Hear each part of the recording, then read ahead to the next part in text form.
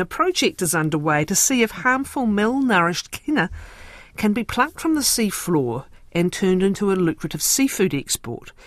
In parts of northeast Aotearoa, New Zealand, wild kina populations have exploded, grazing kelp forests back to bare rock and turning seafloors barren.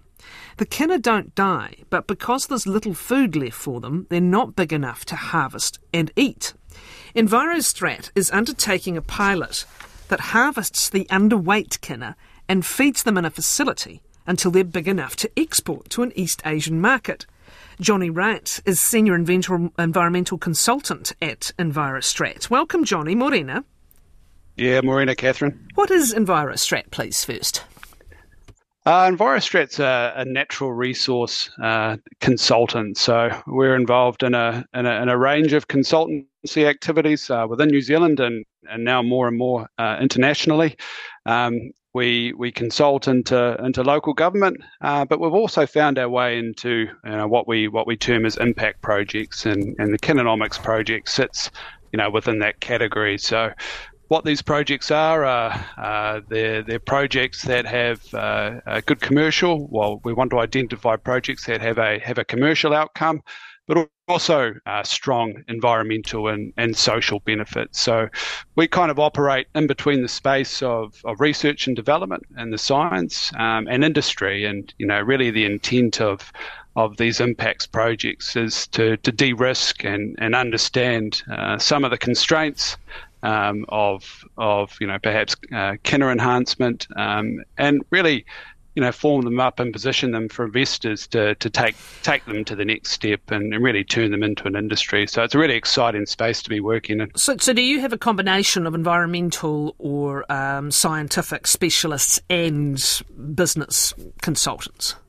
Yeah, we do. We have a range of scientists with quite a diverse background in the natural scientists, but we also have a number of people within our business with strong commercial acumen. So we operate in that space between finance and the environment, which is relatively unique. Let's talk about the kina. Much beloved by some, others can't enjoy it. But that's a big, healthy kina, and people will happily fill a bag full and make a beautiful kai out of it.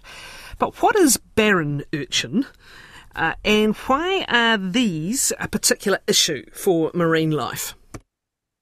Yeah, sure, and you're quite right. I mean, kina in New Zealand, they have a lot of value. They're a quota management species. They're taonga, and they're a prized marine creature.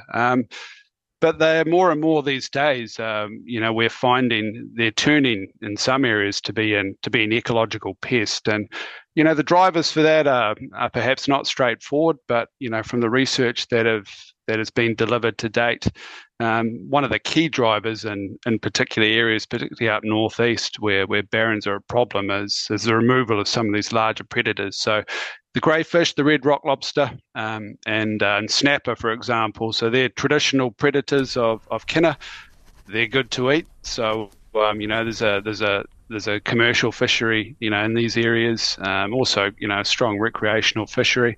And the impact of removing those top predators is urchin populations grow effectively uncontrolled, and kina, they're hungry critters, and they feed by preference on large kind of brown kelp. So they'll move into an area and they will bowl down the kelp pretty quickly, because there is a vast number of them out there, and what happens is they come in, they graze down the kelp, but they're also very resilient and they can survive on very little.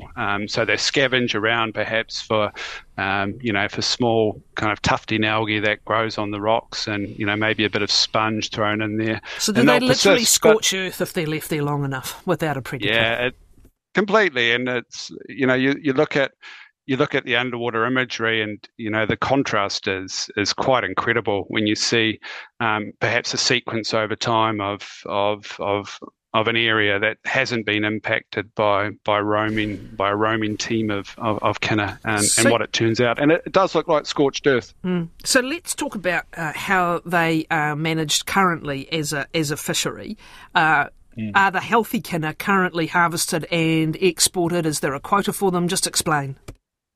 Yeah, so currently there is a commercial fishery in New Zealand that targets wild kina.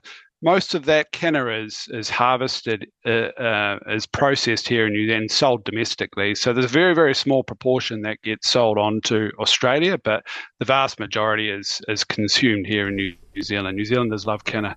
But the commercial kina fishermen, they don't target the barrens because basically these animals, the condition of their roe or their reproductive organ, which is the part that we eat, is no good. It's effectively shriveled up, shrunken. It's about 2%, 2 to kind of 3% of the total weight of the animal, which is not a commercially viable weight to harvest. I think. So you're trying to incentivise a fishery where they currently wouldn't go.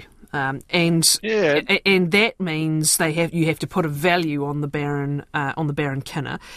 That's going to be done by what? What would be the process of harvesting them and then taking them to this facility? Well, in terms of harvesting them, we would use a very similar method to what they use in the commercial space. So we've got guys going down on snorkel, so it's illegal to take urchins on scuba. So we've got teams of guys on small boats zipping around, collecting them on snorkel. And to get them to the facility, for us, we're quite lucky. Our species is quite resilient, so it can survive out of water for relatively long periods of time. I'm talking kind of 12, 14 hours, out of water. And in that time, you can get them to a land-based, facility, enhancement facility, which is effectively perhaps a factory type situation where you've got large tanks and pumps and pipes, and place them in the tanks, and that gives you an opportunity to feed them something different, and that's where the enhancement piece comes in. And one of our collaborators on this project is Urchinomics. They're an international sea urchin enhancement company that are working on a number of pilots, a number of urchin species around the world, and they've developed a special diet, and we're effectively testing that diet on our species down here. So what that enhancement process looks like is, over a period of 10 to 12 weeks, you would feed them this aqua feed, and what it is, it's it's like a fish feed. It's a dried pellet, almost like something you'd feed your cat or dog, and you would place that in you would feed the urchins up over a period of 10 to 12 weeks, and by that stage, you get the testing that we've done to date, you can expect, to go from a roe size or a roe yield of about 2 or 3% up to close to 15% over kind of a 10 to 12 week period, which is fantastic growth. And it's difficult because you look at the urchins and they're not growing physically, they're still a mature size, but the grow on the inside, that's what's really rapidly growing. So what's the potential, Johnny? If it's really going to make an impact, you really want to be restoring entire ecosystems. And I can't help thinking in many ways the kina, forgive me, the canary in the coal mine for the arguable overfishing of their predator species. I know that becomes a very... Where do you draw the line? But when an ecosystem is being so impacted, that's a pretty good place to start. So you really want to incentivise pretty intensive harvesting to allow these ecosystems to restore. What's the market? What is the potential market, and where for someone who wanted to commercialise this? Yeah, I think we're targeting East Asia as our export market. I mean, the demand, for uni and uni products in that area of the world is very, very high.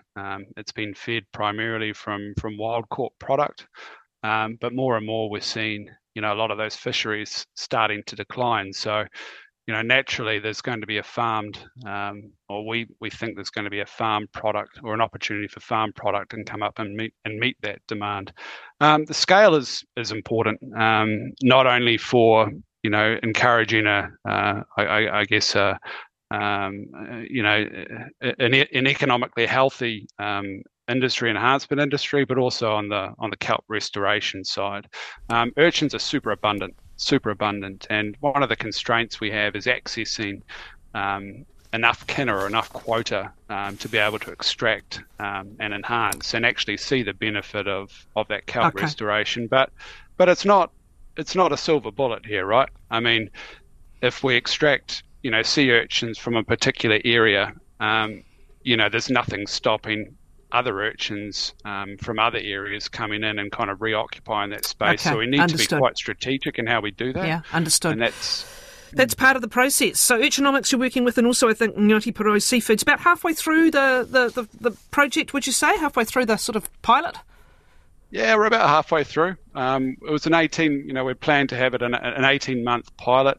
So we're planning to wrap things up by mid to late year next year. And let's know how it all goes. Thank you. Johnny Wright is with EnviroStrat.